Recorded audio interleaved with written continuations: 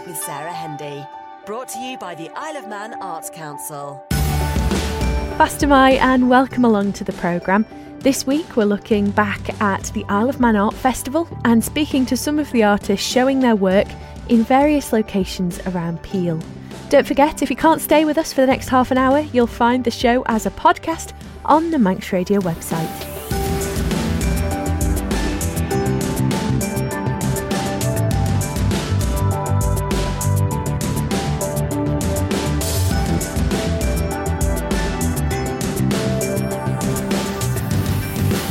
Last weekend I ventured west to see some of the work on display as part of the Isle of Man Art Festival, and my first discovery was the garden of Eric Glitherow and Myra Gilbert, which really was a work of art in itself. Inside the house I found Myra, who'd been working on some beautifully delicate paper garments.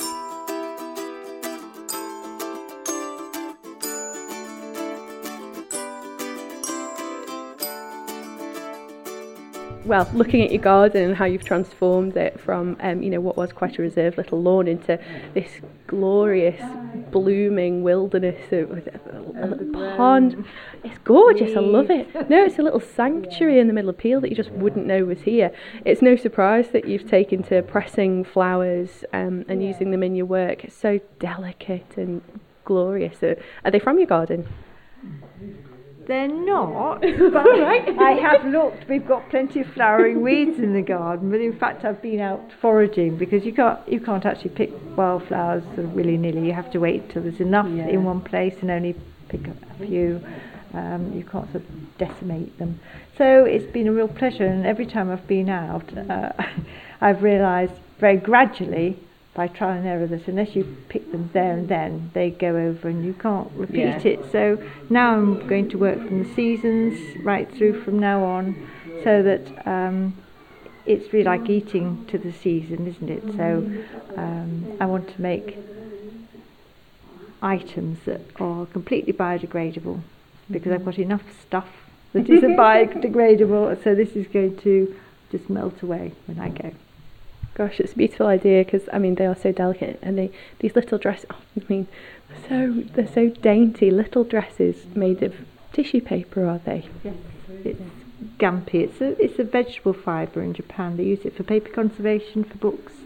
So they glue it, you can paste it almost invisibly across tears, so they use it in that way, and it's very, very, very light. But you can't write on fabric. Whereas this you can, because it's paper. So I hand sew the little clothes. They're sort of ghost memories of childhood and of clothes that we had. I'm one of 4 sisters, you know what that's like. And so I'm sort of roaming around my childhood, but making things as I go. Gosh, yeah. And to display them on a light box is such a lovely idea, because the translucence, the delicacy, you can appreciate that a lot more. I suppose light must play quite a big part in this work. I love transparency, and I love it when you play about with 2 dimensions and 3 dimensions, and the light just tells you what it is you're looking at. You don't have to even touch it. So the fact they're written on really it's almost completely hidden. Yeah. I know it's there, but when it's on the light box, it just becomes just about apparent that these are my poems. So you have to be of a certain age, Sarah, to recognise a ruche swimsuit these days. Oh, well, and you should say that I had plenty of hand-me-downs. In fact, my mother and I were just reminiscing the other day about a knitted swimming costume I had as a child, which, Yes. Right, kind of they didn't behave well, did they, when they got wet and sandy? Yes. No, I can remember it just almost went down to my knees. Oh. People remember the feeling of, it's such an unusual thing to be doing if you live in a town and then you go away on holiday and you've suddenly got the sand and the sea and the wind and the salt and so on. So it's very memorable to people, and most people who see this particular piece have a memory to contribute. I wish I'd written a book now. They've all got a story. You still could. I still could. Yes. Might be another project on the horizon. You've got plenty on the go. But no, it's just a pleasure, because I love hand sewing, and if you're not working in industry anymore, you can do what you like. Just turn your skills to something completely different. And the Arts Festival itself has been a real success this year. I know that there have been so many obstacles, but it's looking great. There's loads of people out and about. People are, taking their precautions, but because it could be that nobody would turn up, if they got nervous and so on. But we've got all the precautions in place, and it's been lovely to see people that we haven't seen for 2 years. People who regularly come around these festivals, and great that all the artists that have put the work in and opened up for visitors. It's just I think it's a very generous thing to do. We're used to it, but for a lot of people it's quite a different sort of thing to do if you're an artist. To open your door, show what you do. Also on display were paintings, prints and photographs by Eric. I think one of the first ones that caught my eye is that geometric. It's almost, is it like I don't even know what shape it is. But they got a lot of publicity because the nice guy who runs Noah's. Yes. He liked them, and I was going to chuck them away. Yes. Because they were old, and he said, "Don't do that." No. I said, "Promise me you'll chuck them away when you finish with them." And he said he would. And he's taken them home. But they were in Pride of Place at Noah Bakehouse for quite some time, which must be where I recognise them from. It was quite good because a lot of television programmes covering the island took place in Noah. And they're always behind somebody's head, I was quite pleased with that. But I did a series. I did 8 altogether. One which was by old, so I chucked it out. And 7 others which worked, I thought, even though they're old-fashioned looking, they worked. And the guy who runs the new restaurant in Ramsey's got a couple here. I think that nice young interior designer, I'm giving you a plug. Romana. Romana, yeah. Romana Swinton. Yeah, she bought a couple and she's put them in that restaurant. Oh, fantastic. It was the good stuff, I think, that's the one that opened in Ramsey. Yeah, I can see the same kind of vibe. In fact, we spoke to Romana a few weeks ago. I think we share similar taste because, you said that these works are quite old, but they're still so fresh. What inspired you to start working on them in the first place? I was trained as a painter, and I was in admin, so lecturing in college. So I didn't really have time to practice as a proper artist until I retired. And then when I retired, I thought I'd do some painting, and I moved into that direction. We moved in 2007. Yeah. So it was roughly around that time. And people like them, but I do other things. Now I've given up. Painting is difficult when you're an old man. So I do photos. It's not that it's easier. It's physically easier. I don't have to make big stretches. I'm not a Damien Hirst. These guys, what's her name? Bridget Riley. Oh, yeah. She has stretches made for her, canvases made for her. And that's the way he did it. Well, I think you need your Weetabix if you're going to make a canvas, don't you? And if you're really connected to the process, I can understand if you wouldn't want somebody else making them for you. And tucked in the corner working away was artist Eve Adams.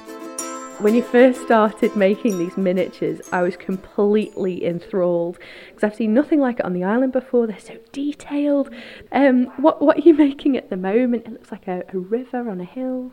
Yeah, I brought a piece with me that was almost finished because it's nice to have something to work on during an art festival and show people what you're up to. But it's funny you should mention because the ones you first saw, they were on a slightly larger scale, and I've been getting smaller and smaller and working on a smaller scale.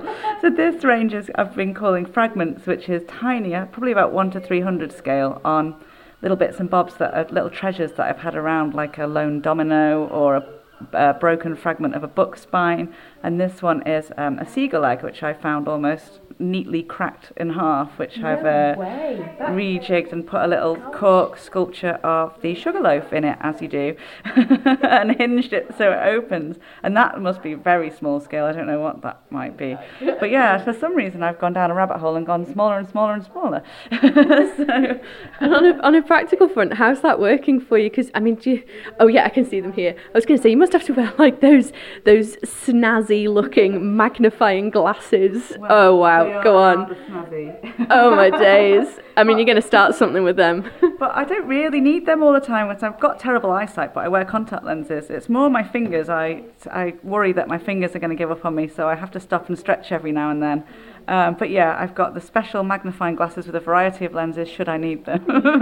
But hopefully I don't go so small that you can't see it. I was going to say, I think we've all seen that picture of a sculpture of a dragon in the eye of a needle or something. And, I mean, it's delightful and everything, but really? Whereas these are like little worlds. You've got like a little garden path with a signpost in a teacup and bobbins with little, it looks like a dolmen or something on there.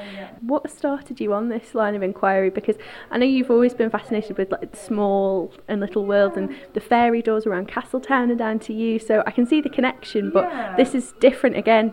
Yeah, there is a connection there for sure. I don't know, I always build scenes, and I like doing window displays and even a Christmas tree, Christmas scenes. I just like building different stories and scenes on whatever scale, and this just came from that, I suppose.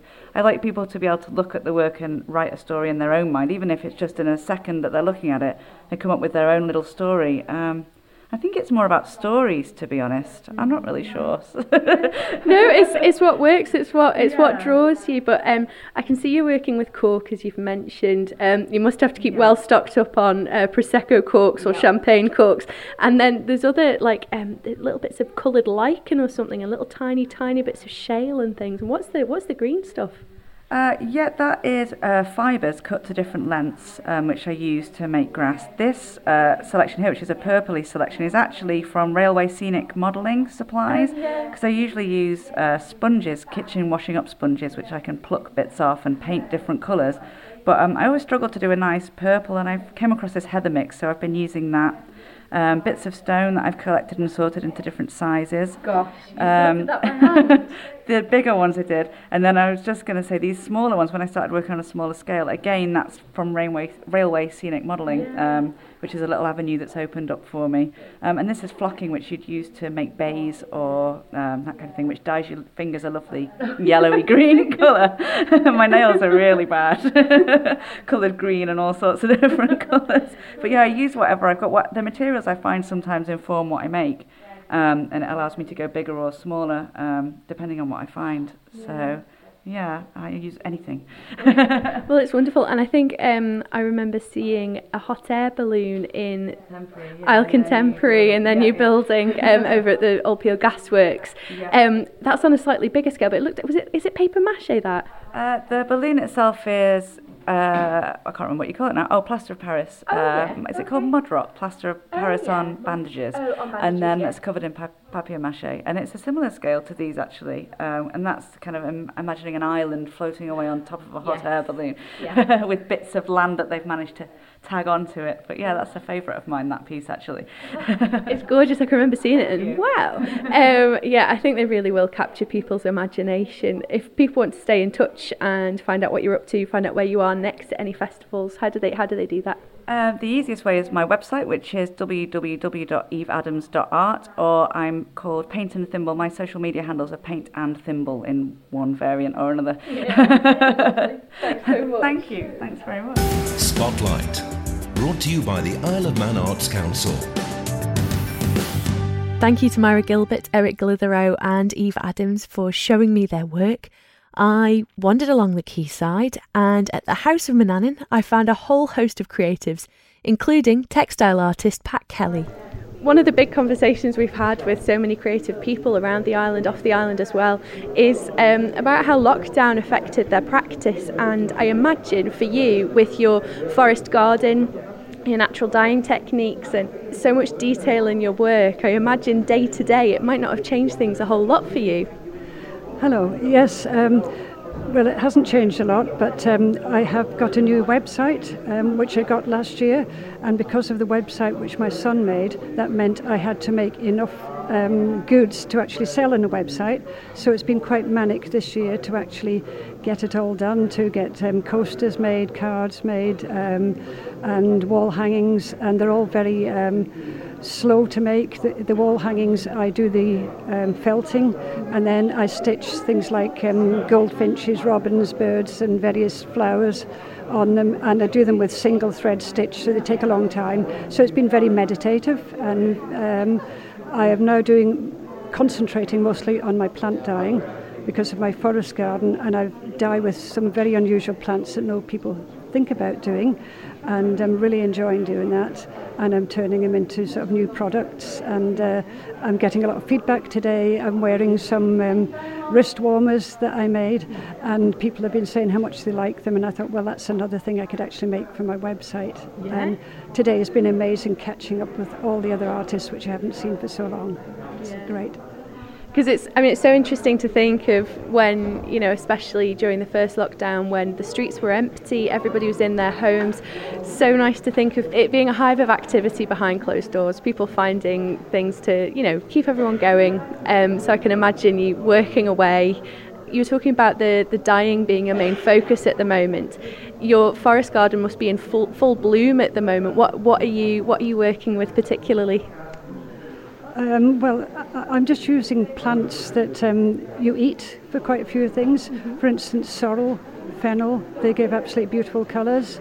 And there's another plant that I have which is called yellow loosestrife, which takes over a whole area of ground cover. And it's got like purple leaves, and it's turned out the most wonderful lilac-y and purple colours, and I didn't expect that to come from them. So every day is an excitement. I dye a lot of my things in flasks because I don't have a lot of energy to do big pots of dyeing. So what I do is I get different fibres, and one of my latest ones is it's a thread, and it's a cross between a merino and yak fibre, and it's most beautiful soft fibre, and I do silk fibres as well. I put them in a flask, put in the mordant, which helps to make the dye fix, put in the dye plant, put in boiling water. Next day I go out and I've got the most incredible colours, and every day is an excitement. Yeah. It certainly sounds it. And you were talking about using fennel and sorrel. What sort of shades of colour do you get from them? Because I've not heard of anyone dyeing with them before. Oh, here we go. Oh no way, really? This is like it's like a very vivid buttermilk yellow. It's got that slight creaminess to it, but it's quite powerful. Do you just experiment with different things around your garden and see what happens? Yes, I just throw things in, and if they don't work, what I do is I have the pot, and then I have another dye pot that something else is going on, and I sort of mix them together, because I'm not actually after like one solid colour. Say if you're knitting a jumper, I like my colours to be sort of blended and very subtle, and that's what I make my stitched textile pictures with. So never a failure in that respect. Yeah. Fantastic. I love your approach. And tell us about this website. So you're having to work hard to keep it stocked up. It sounds like it's going well. Where do we find it? It's patktextiles.com is the name of the website. It has been quite slow to get started, but I have sold some stuff to Norway and to Belgium and to the UK. So it's only getting your name known is the main thing. But I'm very excited about it. My name's Helen Winter, and I'm a textile artist. I can see you're working on something here. It looks like it's a dog, is that? I can see the pictures. Yes, it's a needle felted dog, and what I've done is I've made a wire armature for the inside, and I use a lot of reference pictures, and then I use wool to wrap around the wire armature, and use the reference photographs to build up the body to make a life-like replica. And then what I'm doing with what I will do in the end is actually use some of the fur from the dog to actually put on as the final coat. Gosh. How do you find that felting? Because we know, like we've spoken about felting on the arts programme before, where it's the scaly nature of the wool fibres which make them so good at sort of clinging to each other. Dog hair, especially a dog with as shiny a coat as this, it must be a bit more of a challenge. Well, it is, and what I will actually do is I will use very thin layers of wool just over the top that's actually the same colour as the dog hair. So what I'll do is put the dog hair just underneath and then a fine layer over the top, so that wool will adhere to the wool underneath. So it traps the dog hair inside it. I mean, the longer coated dogs, you can actually attach that to the animal, but you'd have to use some of the actual wool itself as an anchor, so to speak. It's kind of like a net, like a webbing to sort of secure it. Yeah. And what was the word? Remind me again what the word was for the metal structure underneath. Is it almost like a skeleton you've created? Yes, it is. We call it a wire armature. So yes, it is like a wire skeleton. So what I've done is taken reference photographs off the internet, and then I've used that photograph and then measured out the wire that I was going to use and cut it to length, and then wrapped it into like a little skeleton. Yeah. The inspiration is so clear. The processes, it's quite technical. Is that something that you kind of experimented with to develop your own process, or is it something that you learned somewhere? Or a lot of people we've spoken to, especially people whose practices really took off during lockdown, were watching videos or doing classes online and things that really influenced the way that people were working. Oh, absolutely. And I think for me it was a bit of a mixture of both. It's my sculptures that I started making probably 6 years ago were actually quite basic, but because my art is very intricate and I like them to be realistic, but that's just the way my mind works. So I would develop my own techniques because I wanted to better myself. But the internet is an enormous source of inspiration. So for me, I use both the internet, but also I go out and I find it very meditative to go out into nature and just observe. And actually, that's a lot of my inspiration, is actually to go out and just be curious. To actually, I'm lucky in the fact I've got 2 dogs, so I'm actually out with them every day. And when I'm out, I will just stop and observe them, but also what's around me, and just say it's mainly curiosity. And I think we as humans are just curious, and it's just using that curiosity to inspire you into how we can develop this. But then once you've done that, is noting it down. I'm a great one for noting, and those notes will then develop into further ideas, and then I will use the internet as sources of information. But also for this dog, my poor dogs are inspiration. They haven't been particularly keen, but they've had to stand in. I've been photographing them from every single angle to be able to get all the muscle definition and facial definitions and whatnot. So as I say, it's mainly for me, it's curiosity in the natural world. Wonderful. If people are interested in, I don't know, speaking to you about a commission or finding out more about your work, how do we keep in touch with you? I have a website. It's helenwintertextileart.co.uk, but I also have my Facebook page, Helen Winter Textile Art, and also on Instagram. But I've got a newsletter, so people can sign up to that on my website. Well, despite the drizzle, a lovely weekend was had by all. Well done again to the Creative Network for organising such a brilliant event. And roll on 2022. Join me again next Wednesday for Spotlight from 6 p.m. And if you're an early bird, I'll be along bright and breezy at 5 o'clock tomorrow morning with great music to start your day right. Till then, slide new.